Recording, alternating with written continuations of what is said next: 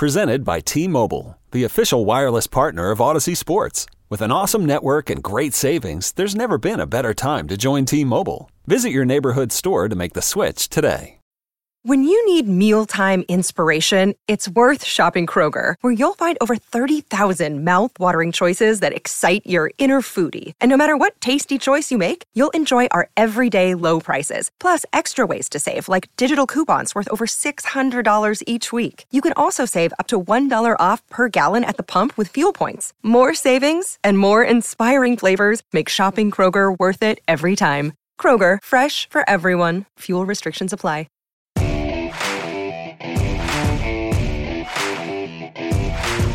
Don't miss out on your chance to listen to four-time Super Bowl champ Charlie Weiss on the only podcast solely devoted to everyone's favorite position in football, the quarterback. Listen for free now by subscribing wherever you get podcasts or by going to CelebrityQB.com.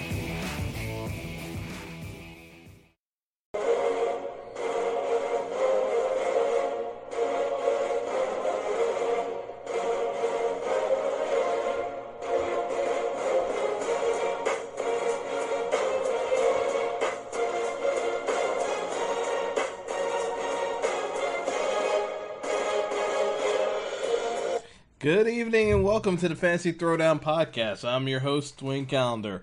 So, gonna get into baseball in a bit again today with my fantasy baseball rankings, but a couple of news items I wanted to get to just because I saw the news come out and it just really got on my nerves. So, in terms of the NFL, the prices for DirecTV Sunday Ticket have gone up yet again for I believe, the fourth straight year.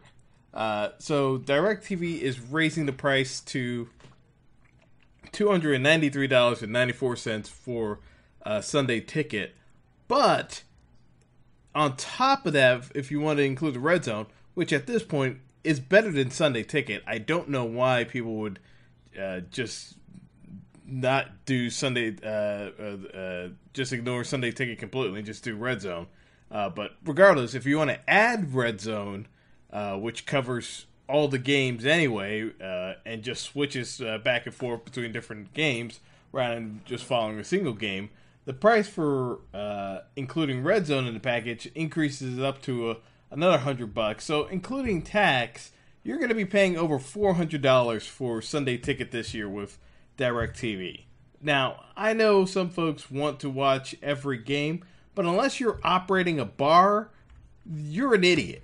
I mean, there is absolutely no point in having Sunday Ticket at this stage of the NFL, because at the end of the day, you can always get Red Zone or switch to a cable premium package and pay far less than paying at another would amount to another 15% rate hike on Sunday Ticket prices, and on top of that, another rate surcharge on top of that for Red Zone. It doesn't make any sense at this point. I mean, it is cheaper to watch games at the bar if you're a DirecTV customer than it does actually watching Sunday Ticket at home.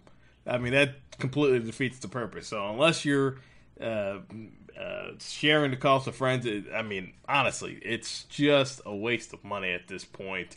DirecTV's bleeding cash because people are watching Red Zone in droves, and so they're trying to bleed out their loyal customers for Sunday Ticket by just keep jacking up the rates. But, I mean, there's a breaking point at a certain stage, and I think $400 will do it. I mean, listen, I would never tell someone to break the law, but there are multiple options of watching NFL games coming up next season that will not require you to pay $400. That's insane for not even actually watching a game live, to just watch it on TV.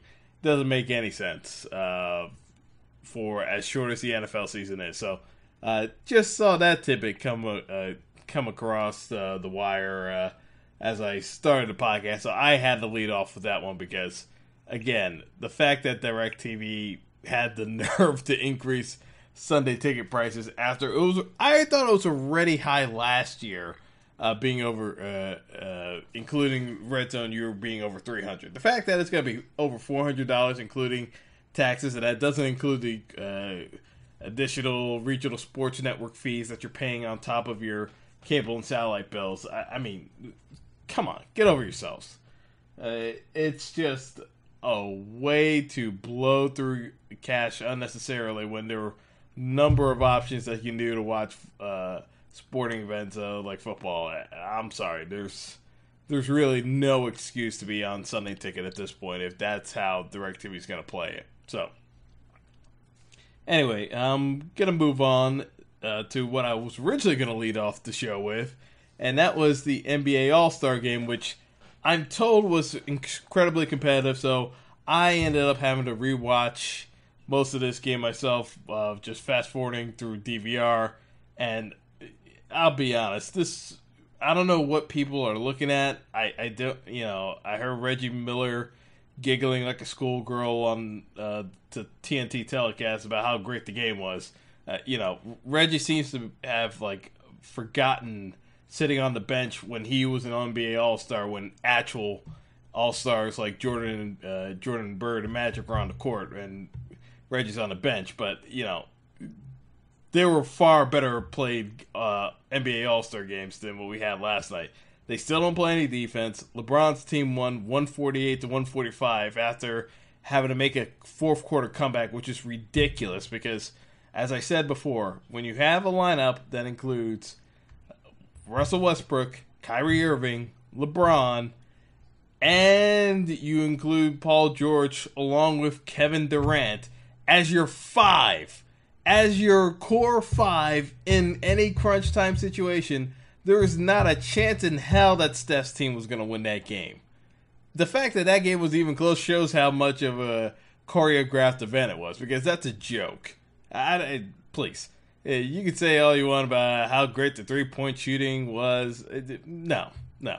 If LeBron's team really wanted to win that game, they could have blown them out at any point in time in that contest, and they waited until the fourth quarter to actually put it on them. I mean, that's all it was. I don't care what anybody says. That draft was ludicrously screwed up by Steph Curry. I don't know what the order of selection of the players were, but he screwed up that draft royally to the nth degree to have those teams as lopsided as they were. Because, again, I said it on the original podcast, even before LeBron's team got injured. LeBron so won that draft, it wasn't even funny. So, anyway, that's all I'm going to say about the NBA All-Star Game. Although the one piece of it that I have to comment on is the national anthem rendition by Fergie. And I use the word rendition as loosely as humanly possible because, you'll hear about on the late night talk shows, without question, of how badly Fergie butchered the national anthem going for a blues, jazz, fusion mix rendition of the anthem. Honestly, I'm still flabbergasted that somehow that one got green lit. You can do different interpretations on the anthem. I mean, Marvin Gaye has one of the greatest renditions of the anthem ever. I know some people don't like it, but I think it's fantastic. But what Fergie did, it was so tonally off key that it made no sense whatsoever, and will only go down in the history books as one of the worst national anthems ever. And a contender for worst national anthem ever with Carl Lewis doing the anthem. And at least Carl Lewis has the excuse of not actually being a singer. Fergie, by and large, has been referred to as eye candy throughout her career, but at least has some singing background. That last night was just an abomination, and I think she released a press statement saying that tonally she got it wrong. I think that would be an understatement, to say the least.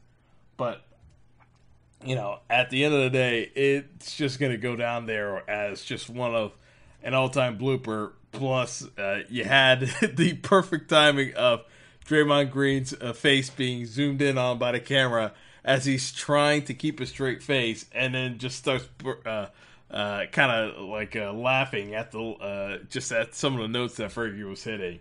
It was perfectly timed by the TNT. Whoever was handling the production truck for TNT, panning the player and crowd reactions to the anthem, they did a masterful job, because as soon as that train wreck was going on, they immediately just started queuing on people's faces just to see how they were going to react.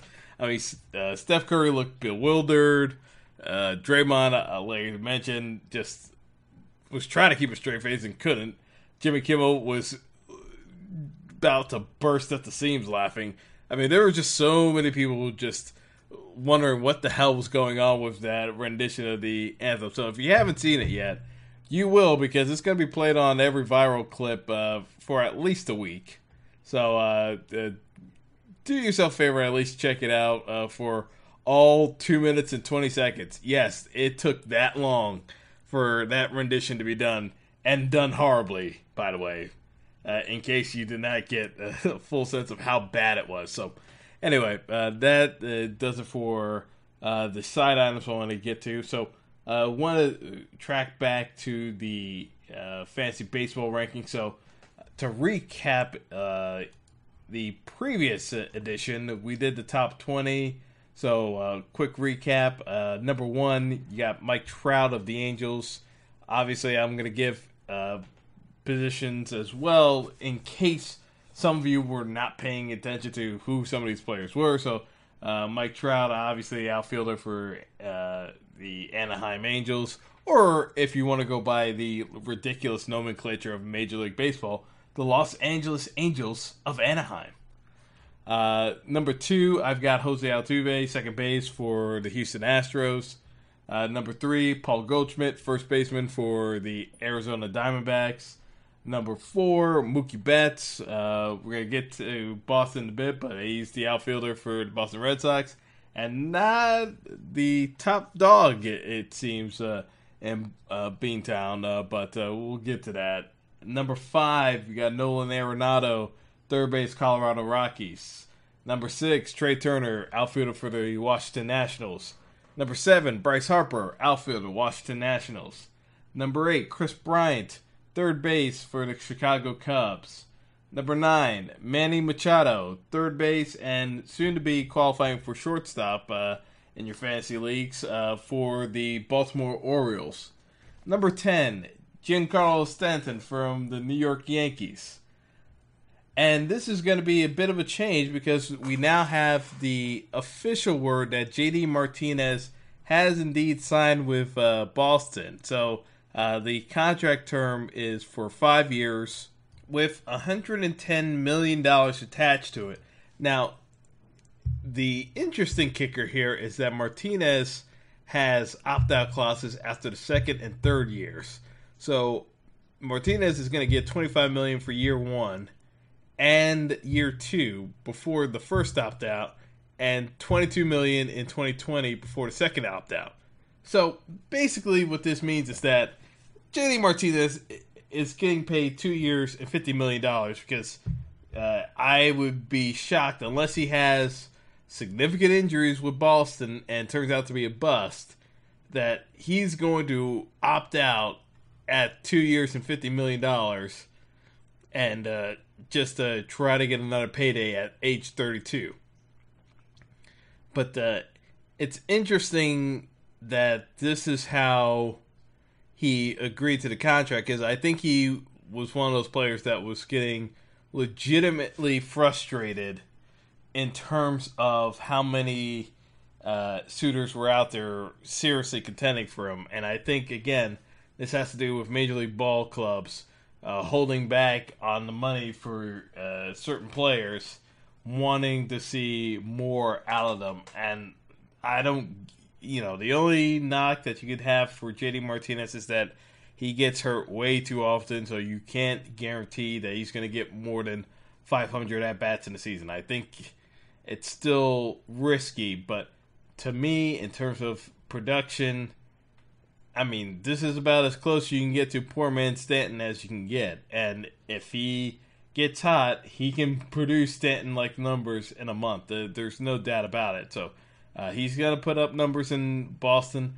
I think this only helps him and Mookie Betts in terms of seeing quality pitches. So to me, it's a win-win situation for the Boston players as a whole. Moving on. So now that I've got Martinez moving up from 13 to 11, I've got Freddie Freeman at 12, first base, and qualifies for third base in fantasy leagues for the Atlanta Braves. 13 now is Anthony Rizzo, first base for the Chicago Cubs. 14, we have our first pitcher with Max Scherzer. 15, our second pitcher with Clayton Kershaw for the Dodgers. 16, Francisco Lindor, shortstop for the Cleveland Indians. 17, Carlos Correa, shortstop for the Houston Astros. 18, old man Joey Votto, first baseman for the Cincinnati Reds. 19, All Rise for the Judge. So obviously Aaron Judge for the New York Yankees. And number 20, Charlie Blackmon, outfielder for the Colorado Rockies. So that was last episode in a brief recap. So moving on to number 21. We have Jose Ramirez, second base and third base eligibility qualifier for the Cleveland Indians. So Ramirez is an interesting case because he showed additional power last year that I'm not entirely convinced that he can replicate, but you can pencil him in for 100 runs scored and anywhere from 80 to 85 RBIs, and the batting average is going to be there, so he's going to be well over 300. And so, depending on this ranking might actually be too low for him because he could actually sneak into the teens if he has 20-plus steals this season. But Ramirez, to me, looks like a candidate where I'm probably going to target in the second round if he's available. Now, if I already have someone like Machado to pair up with him, you know what? That's not a bad way to start your season. At least that way you lock up in terms of your middle infield, and you at least get two corner third basemen in a position that doesn't have a ton of depth. You put yourself in a nice little spot there. So moving on to number 22, we got George Springer, outfielder for the Houston Astros. I mean, Springer, I know some folks have him in the top 20. I have him just outside. I mean, monster World Series performance. He will hurt you in the strikeout category for those of you in points leagues. But I look at him as a person where if he was batting slightly lower in the batting order, he would easily be in the top 20. Even you can make a case for the top 10 because Springer has a capability to hit 35 to 40 bombs this year. There's no doubt about it. His bat speed is ridiculous. It's just a matter of how many runs is he going to drive in given how high up in the batting order because he leads off for the Astros. I know some folks make the case that that only impacts the first set of at-bats in the game, and then afterwards you reset the table. But to me, that still makes a difference in terms of your mentality and how you approach your at-bat. So I look for Springer to be over 100 runs scored just because he's a leadoff man. But the power is definitely going to be there. The only question is how many RBIs. He's not going to run for a ton of stolen bags. Maybe he gets to double digits, but probably safer to assume that he gets 7 or 8 stolen bases. And so with number 22 out of the way, we got number 23, and that would be the bellhop, Cody Bellinger. So basically just out of nowhere rookie of the year type performance last year by Bellinger. So he gets you first base and outfield eligibility for the Dodgers. In terms of what Bellinger brings to the table, goofy looking swing, it works for him now. So, I mean, that's the one knock that you can make against Bellinger is the fact that maybe he has a sophomore slump because of how awkward looking that swing is.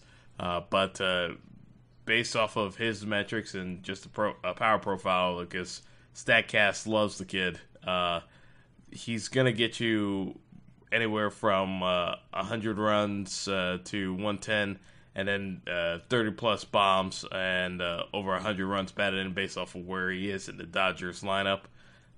The only question depends on Bellinger, why he's not ranked higher, is the fact that batting average can fluctuate anywhere from the 250s to 280s. Nothing would surprise me with Bellinger on that front. As great a year as he had last year, and the fact that he can steal double-digit bases, that's batting stats. It's funky. So the batting average is something I would worry about. For those of you who count batting average, on base percentage isn't going to be stellar either. But again, when you have that kind of power, you're going to be high up in the fantasy rankings regardless. So you could do a lot worse than having a Bellinger on your squad. Number 24, Josh Donaldson. Donaldson's an interesting case here because he's 32, and the Blue Jays, because they have massively screwed up their own NHL contract. Imagine how I got a hockey reference into a fantasy baseball context. But regardless, Rogers, which owns the Blue Jays, screwed up their NHL contract by completely overbidding for it, and now they have no money to pay for their actual baseball team that they also own and manage. So they've essentially pissed off Donaldson to the point where Donaldson knows he's getting moved this season. It's just a matter of when it happens. But Blue Jays could have gotten a better haul for Donaldson ahead of time. So the only question is where I have him ranked. I think I have him ranked a bit aggressively here. I look at Donaldson as someone who knows he's in for his last payday, and when guys know they're in for their last payday, they tend to go all out. So I look for Donaldson to have a huge year, just in terms of what he can do from an offensive standpoint. At this stage of the game, he knows what kind of hitter he is. It's not a matter of trying to discover something new at his age. He is what he is. It's just a matter of, there's some folks that are very hesitant on Donaldson because they look at him as a potential landmine. I'm not one of those people. I think Donaldson's going to hit anywhere from 35 to 40 home runs. The only caveat that I have with Donaldson is the fact that he also, given the fact that he's 32, has a chance of trying to overdo it and getting himself injured, going for the payday. Me, I wouldn't necessarily go crazy over it. I look at him as someone where he can have a huge year and still driving runs for the Blue Jays for however long he plays with them for. The only question is how his second half numbers look once he gets traded, since that's going to be the bugaboo if he goes to more of a pitcher's park, because Toronto has one of the more hitter-friendly ballparks, so that should ding his numbers a bit. It's just a matter of where he ends up going to. I look at him and maybe Donaldson going to the Cards as a possibility. And that shouldn't really hurt his numbers from a metric standpoint, but you never know in these types of situations. So I know 24 is probably a bit aggressive for Donaldson, but I just think that he's in line for a huge year. So number 25, we have Jose Abreu. Now, this is a classic first baseman pick. I mean, honestly, if you already drafted a first baseman, you're not duplicating positions this early in the draft. I know sometimes I'll throw out rankings and folks kind of look at it and say, well, if he's ranked this high, or they'll see rankings in the middle of the draft, and they're like, well, I have a utility spot. Let me double up on these players and work out. I'm a firm believer of if you have a position player, unless that player has multiple positions that they qualify for, so you can slot them around in case you have guys off that night, you don't double up picks in the first 5 rounds just because you're asking for trouble in terms of some of the slots. Now, if you grab a couple of outfielders, okay, yeah, you can grab 2 outfielders first 5 rounds. 3's pushing it just because you're really going to be running up against getting top end talent in your infield positions if you do that. But I just look at this as a situation where Abreu's going to put up good numbers for you. You're going to get 30 bombs. You're going to get 100 RBIs. The batting average is going to be somewhere close to 300. It's going to be a little bit under, so you're probably looking at it closer to 290. But you're going to get solid numbers. You can't go wrong for Abreu. Number 26, we have Thor from the Mets, so Noah Syndergaard. I look at Syndergaard as a case where last year, obviously, he was overdoing it in terms of his workouts and his lats and his tries. For the Mets fans listening, they know exactly what I'm talking about, that he overworked himself into injury last year. But Syndergaard, from all accounts, is healthy this year. I look for a strikeout through 9 inning ratio of over 10. Probably close to 11, but Syndergaard has the strikeout potential that you crave in your starters. And the only question is how many innings does he get to pitch? I don't think he pitches 200 innings with the Mets, just because the Mets are going to baby him to death. So you're looking at closer to 180 to 185. So, again, if you're looking for a pitcher, yeah, I think it's still probably a bit early to grab a pitcher. So while I like Syndergaard, I probably don't think I'll be able to get him at this point because even though I have ranked 26th, I just suspect that he's probably going to get grabbed in the second or third round just because of his strikeout potential. So I probably wait another round. But I do see the potential there. It's just my personal habits that had led me to shift away from drafting pitchers too early in drafts now. So I go from rounds 4 on up. But I wouldn't have any complaints about someone grabbing Syndergaard in the beginning of the third round. That's good value there. Next up, we got Corey Kluber at 27. Again, same thought process, although with Kluber, you're going to get more innings pitched. My only bugaboo with Kluber is the fact that he was just getting so many innings pitched the last couple of years. I'm slightly concerned about him because he started showing some signs of major fatigue in the playoffs against the Yankees. I have him behind Syndergaard just because I look at him as a potential candidate for just having arm fatigue and struggling either out of the gate or in the middle months of the year when you're starting to worry if something's wrong with him physically. Number 28, another candidate for this exact same reason, Chris Sale. Chris Sale, another guy that piles on the Ks, has been pitching, almost a ton of innings every single time. If Sale's healthy, he's going to surpass 250 strikeouts, no problem. My issue, again, with Sale is the fact that I'm not entirely convinced that he's going to pitch 200-plus innings for the Red Sox this year.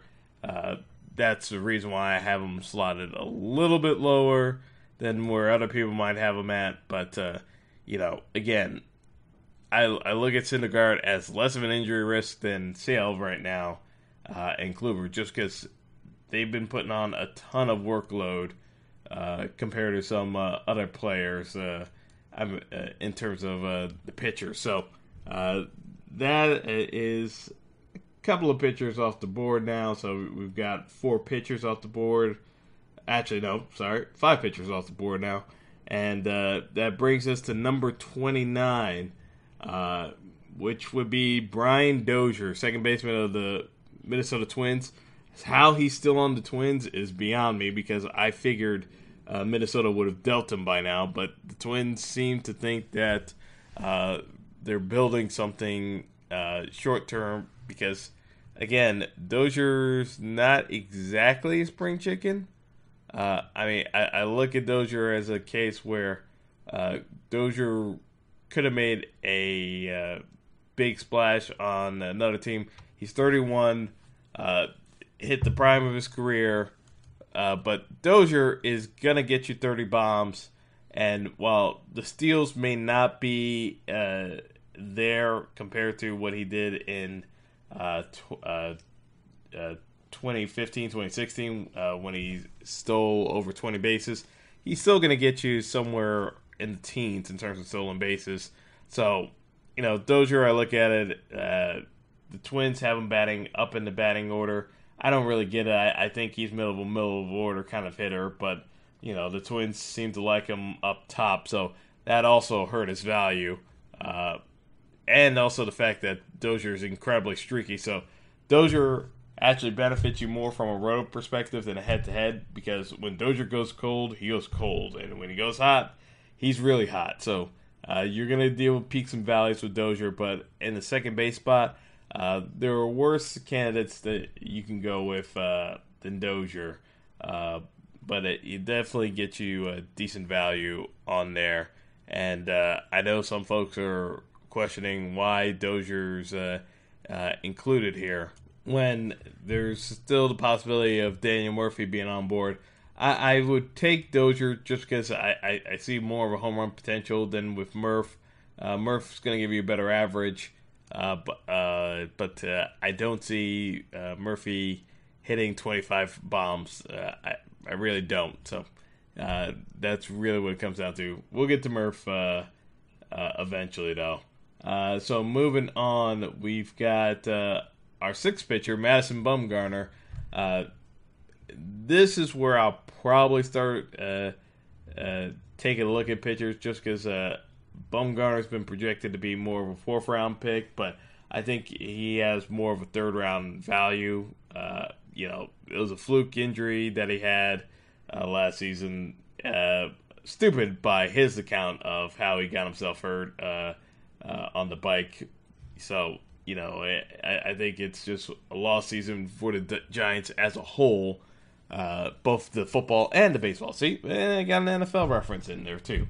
But, in terms of Bumgarner, I think it's, now that he's actually had time to get fully healthy and get himself back into playing shape, and the fact that, he recognizes the fact that he was completely took himself out of the mix for his own team.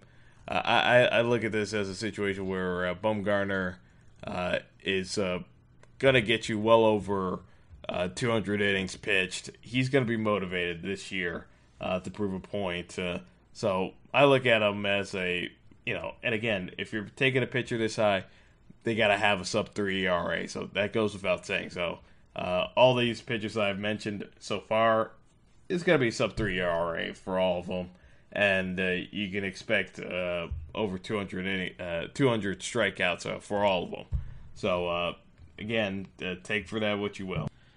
And at number 31, we have another expat from the Marlins, Marcell Ozuna, now of the St. Louis Cardinals in the outfield. So, Marcell, sneaky power. You don't really look at him as a candidate that's going to do a ton of damage, but, the power's there. He definitely has a 30-plus home run power. I think he's going to do quite well in St. Louis, which is more of a hitter's ballpark than Marlins Park ever was. So I look at this and say that you're going to get more offense out of Ozuna. So I pencil him in for 33 to 36 home runs, 100 runs scored, 100 RBIs. The only question is where the batting average ends up at. Probably he's going to be closer to 260 than he is to 270. But, for this spot, if you haven't grabbed an outfielder yet, this would be a good time to start taking a hard look at him because you are going to get better offensive production out of him than other power hitters that you might be looking at in this spot, like a Nelson Cruz or Justin Upton. So I would take Ozuna over those two guys. Next up, we got Andrew Benintendi for the Boston Red Sox, also outfielder. Question with Benintendi basically was, is he going to live up to the hype this year? Because last season as a rookie, the numbers weren't quite there, but you saw the potential. And Benintendi, he has the ability to play as a 5-tool player. He can steal bases, he can hit for power, he can score runs, he can drive in runs. So this is where he starts developing, in my opinion. I look at him as a player where you're going to get close to 100 runs scored. You're going to get a RBI total somewhere in the 80s, and he's going to have at least 20 home runs, and he could be even higher than this. Just depends on how many steals he gets. I'm going to be a little bit conservative with him and say that he's only going to be around 16 steals, but it wouldn't shock me if he has a 2020 season, and that would put him technically in the top 25 if he brings all the other metrics of his game to the forefront, and he has 20-plus steals. So, again, another player to look at if you don't have speed on your roster at this point. You can give him a hard look. Next up at number 33, we've got Anthony Rendon, third baseman for the Washington Nationals. In terms of Rendon, overall, it's just a matter of Washington just has a very deep lineup. There's no getting around it. It's just the fact that Washington's going to be putting up numbers in the offensive categories across the board. So for Rendon, basically you're looking at him as a 100 RBI guy with 30 home runs. The batting average should be there in the high 280, maybe a low 290 range. But he's going to score runs. He's going to drive in runs. The Nationals have a very legitimate lineup that you should be considering their players for. It's just a matter of as long as he stays healthy, and I think he will this year, as he did last year, you should be in a good spot. Number 34, and this one is a little bit of a reach on my part, but I look at this and kind of say to myself, this depends on how good his PED doctor is, and that goes to D. Gordon. D. Gordon is a huge red flag risk, but I'm penciling him in at 34 because there's not a ton of guys left that are going to get you steal potential of over 50 and won't kill you in batting average or some other aspect of their game. So D. Gordon hit for average last year. Line drive rate was up. That was coming off of his PED suspension with the Marlins. So yes, another Marlins expat. Seattle traded for speed. D. Gordon just hit 30. We've seen this horror story before with the Mariners trading for speed. Sean Figgins comes to mind. They also traded for Jared Dyson too. But I look at this and I'm saying, again, whatever D. Gordon is on, hopefully he doesn't get popped for it, because I don't necessarily buy the fact that D. Gordon is hitting for average. But because he did it last year after the suspension, clearly he's doing something. I just don't know what, and I don't care to know what it is. I'm just penciling him in because he hasn't been caught yet, so maybe it works out for you. But for fantasy purposes,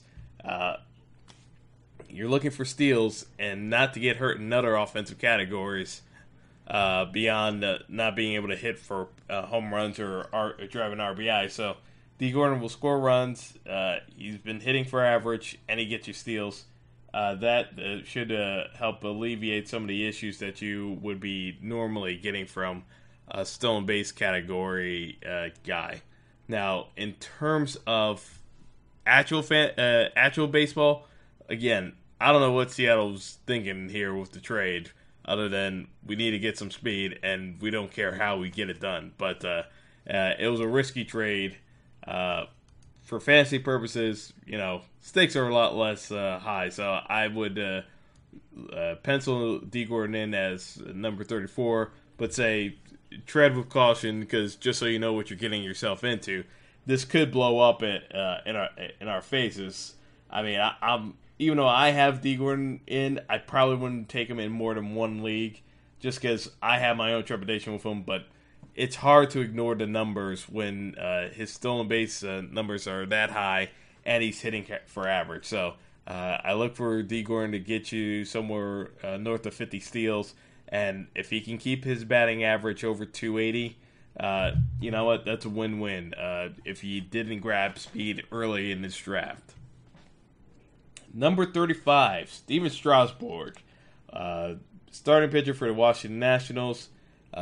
We've been talking about Strasburg for, it seems, years now, just because of how long he's been in the league, and he's never quite put it together to be the dominant ace he was always built up to be as a kid. Now, maybe it's because of the injuries or whatnot.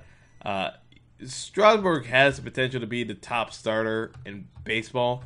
No one will be shocked by that, just because he can put it on you. So I still have him as a sub-3 ERA pitcher. It's just that I can't trust Strasburg to be healthy. I have less confidence in Strasburg being healthy than pretty much any other pitcher I've mentioned so far. It's just a matter of talent-wise, he's got all the tools. It's just not a matter of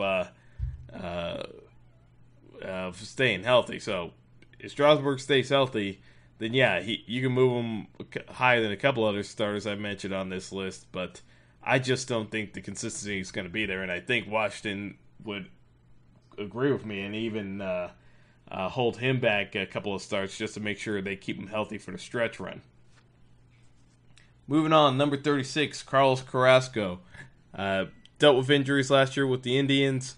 In terms of his value, this is now where we're going to start seeing pitchers with ERAs that creep above 3. I look at Carrasco and I'm saying to myself that, not a bad pitcher. I just don't see a ton of value with him unless because I have him ranked more conservative than others. I actually want to rank him further back. It's just that at that point, I don't think anyone would not have taken him off the board by now. To me, Carrasco's value probably is closer to the mid 40s, late 50s, but I see where the projections have him at. They've got him in the low 30s, so I put him in at 36 just because as a medium between the two. But in terms of overall metrics, it's just going to be slightly worse. So depending on whether your league counts wins or quality starts, you're better off with quality starts with Carrasco. I'm not sure if he's winning 20 games this year. I think he's closer to being a 17-game winner. So quality starts would benefit him more than wins depending on the fantasy format. Moving on to number 37, we got Alex Bregman, third baseman, and can also qualify for shortstop on the Astros. So Bregman's an interesting case where he was struggling for so much of last season during the regular season that people were questioning whether he should get sent down to AAA. Turned it on in a big time way in the postseason. Just had a monster postseason, and now some people are trying to say that Bregman's more valuable than Correa. I think they're being way too aggressive with that assessment. He had a great postseason, but I'm not going crazy here. Correa is still the guy. But Bregman, you're still going to get decent numbers out of him. So you're going to get 100 runs scored. I think 20 home runs would be a fair assessment of him. I'm not going much higher than that. But in terms of RBI, it depends on where he hits in the lineup. But anywhere from 75 to 80 RBIs is within the realm of possibility. Batting average should be north of 270.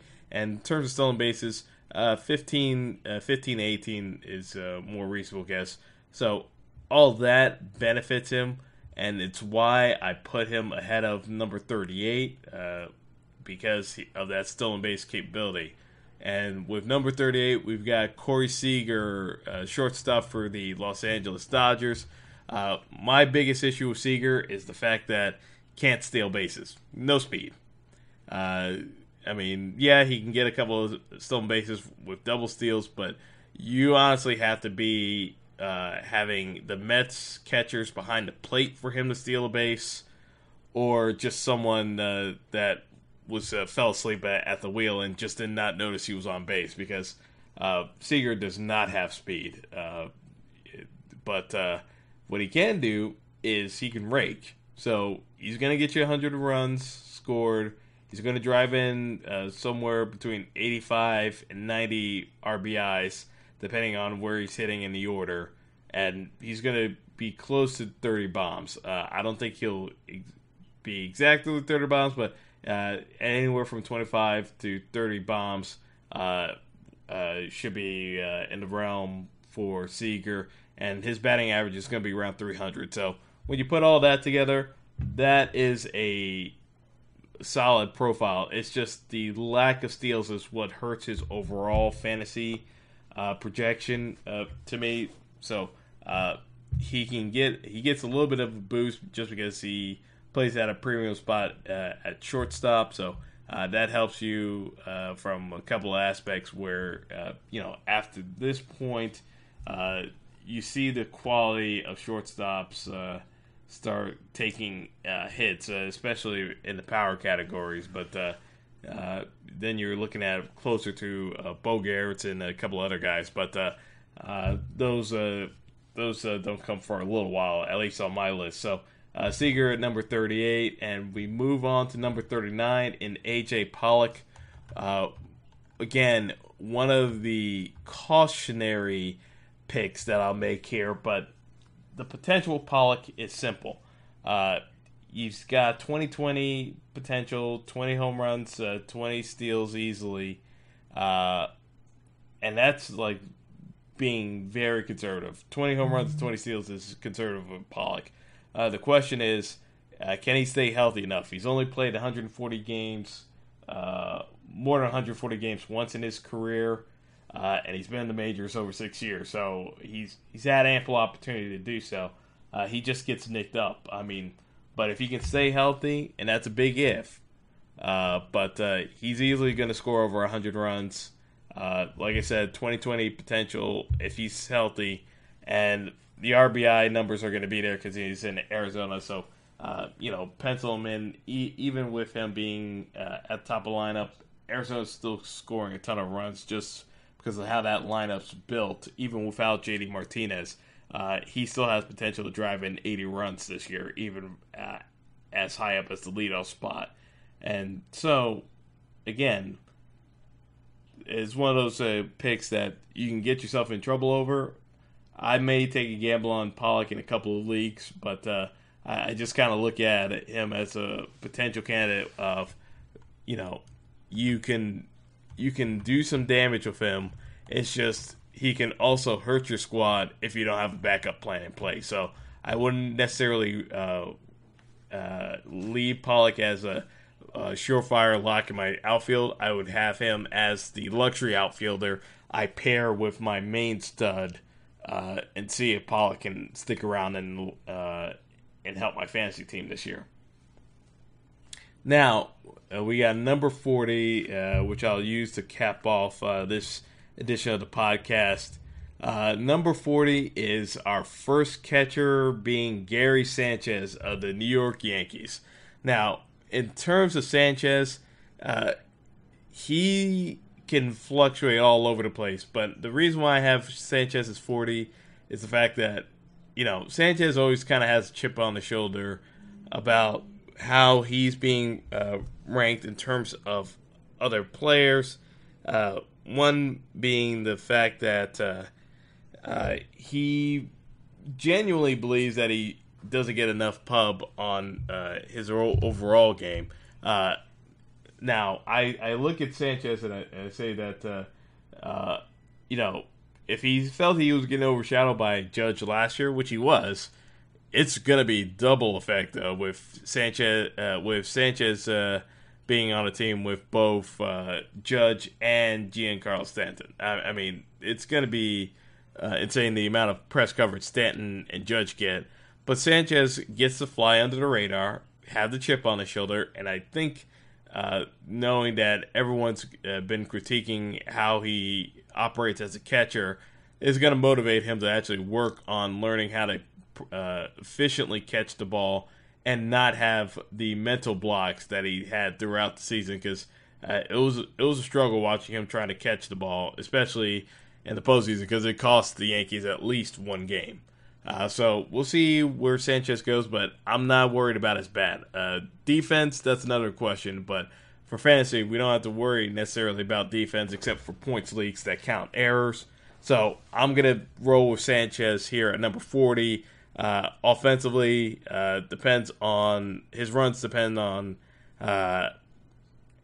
where he eventually slots into the lineup. But I look at him and say that he's going to be close to 100 RBIs.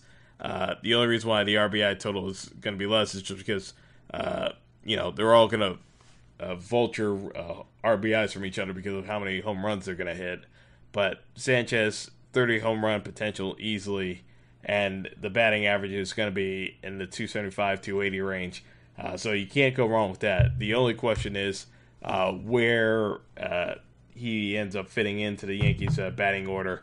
But the biggest benefit to him is that fact that with him, you can lock up your catcher spot one time, and you don't have to worry about it after the fact, because catcher is not that deep of a position this year again. So might as well lock him up now. I don't have an issue with drafting a catcher this early because, again, it's hard to see where you're going to get that value because,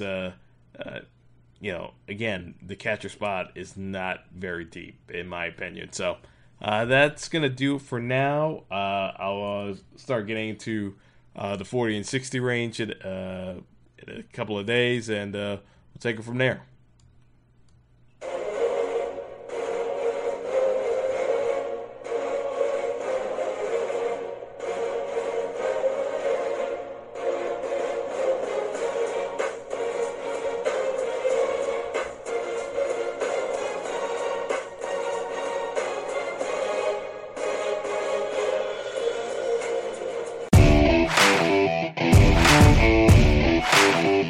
It's the most talked about position in all of sports, the quarterback.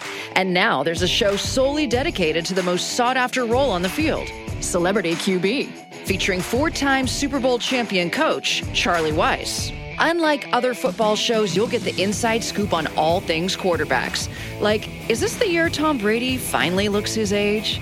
Will dating Danica Patrick distract Aaron Rodgers? I mean, he's dating Danica Patrick, Charlie. We're interested in that, you know? Well, I mean, Tommy's got Giselle. I'll take Giselle, okay? Is Dak Prescott good enough to win a Super Bowl for the Cowboys? Which rookie quarterback has the best shot of making a positive impact in 2018? How about intellectually, Charlie, as far as what they ask the quarterbacks to do now? The game has changed, but the pressure that's put on quarterbacks, and it always been put on quarterbacks, is tremendous. Join Charlie Weis and co-host Steve Strout on an all-new podcast from Lasting Media, exclusively about quarterbacks. Subscribe now at Apple iTunes or wherever you listen to great podcasts. Celebrity QB, everyone's favorite position.